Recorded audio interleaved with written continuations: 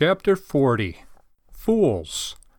I once heard a minister speak whose sermon was basically three things: blasphemy, a complaint against the way his parents had reared him, and a complaint against the way God made all things.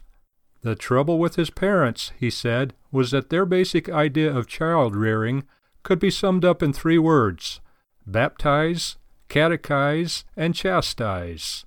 He had been baptized, that is, given to God by faith by his parents as a covenant child. His parents had solemnly vowed to rear him in the nurture and admonition of the Lord. To this end he had been catechized. He had been taught the confession and the catechism of the church, and sent to good schools and universities in 2 countries at great expense, in order to grow into godly manhood. He had been chastised, but obviously not enough, in order to discipline him and teach him respect, obedience, and sound habits of work and living. To me, the whole thing sounded wonderful. His complaint made as much sense as saying, "My parents were terrible because they provided me with $1 million as my inheritance." This man's parents had made him wealthy in his training, and he despised it. Solomon made it clear long ago: give a fool, or a simple-minded person, as much as you can, but he will still acquire or inherit only folly. The simple inherit folly, but the prudent are crowned with knowledge. Proverbs 14:18. According to Solomon, the fools, or the simple, are not half-wits. They are those who refuse to accept discipline in the school of wisdom. Proverbs 1:22-32. The root of the fool's trouble is spiritual, not mental.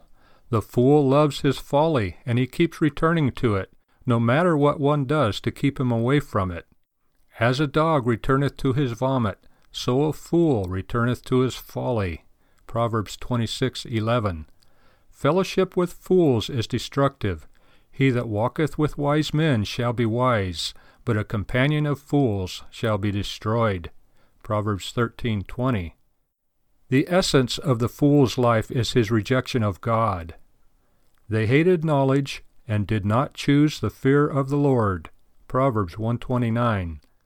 The prevalence of fools in high places and low is a central fact of our life today.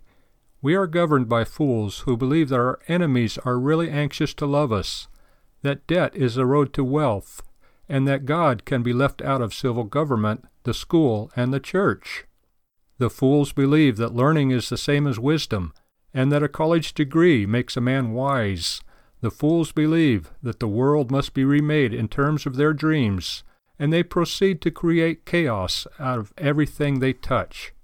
The only remedy for fools is regeneration, to humble themselves under the mighty hand of God, to know that the fear of the Lord is the beginning of knowledge, but fools despise wisdom and instruction.